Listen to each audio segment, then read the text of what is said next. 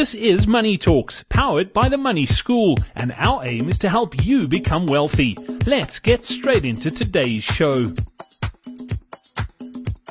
Welcome back on to the next edition of Money Talks, powered by the Money School. I'm Brad Brown. With me is money coach Gary Kale. Gary, we're heading towards the end of the year, and it's a time for reflection, but it's also a lot of time for spending and shopping. And a lot of people let it get out of hand. What suggestions do you have that people can sort of keep things under wraps and under control when it comes to December spending? Well, Brad, I think the biggest problem actually is January when it comes to December spending, because January is the longest month of the year. And the reason for this is the money so most companies pay their employees around the 15th of December because, the finance department also needs to shut down and people are going away on holiday. But the impact is people don't understand that the money that they get on the 15th of December is not December's money. It's money that's supposed to be used to fund January's expenses. You see, think about it. In July, when you get paid at the end of July, you use that money to pay the bond or pay your rent or pay for the car or pay for your expenses for August. Correct? Yep. Right. So you do the same in September. End of September, you get paid. That's money that you will use during October. But all of a sudden, people get paid in December on the 15th and they forget that that's money that they're going to need to use to survive and cover all their expenses in January.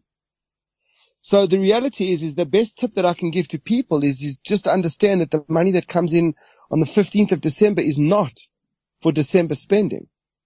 So in effect, when people earn money at the end of November, that money is used for December. If you don't, every cent that you spend is going to be used to fund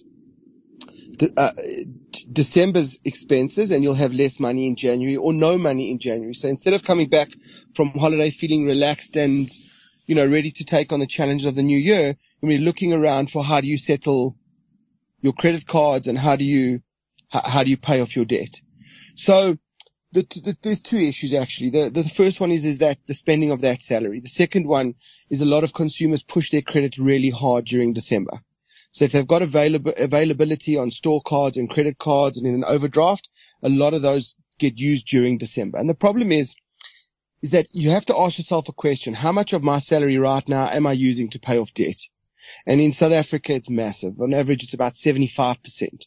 But even if somebody's using 30 or 40% of their salary to service their debt repayments, the problem is during December, they're going to push that number. In other words, next year when they get back from January, they effectively have less money every single month going forward for the whole year until they settle that debt, which ultimately they don't do either.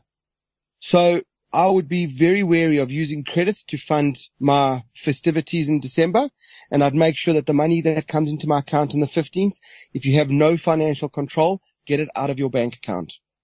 I did that.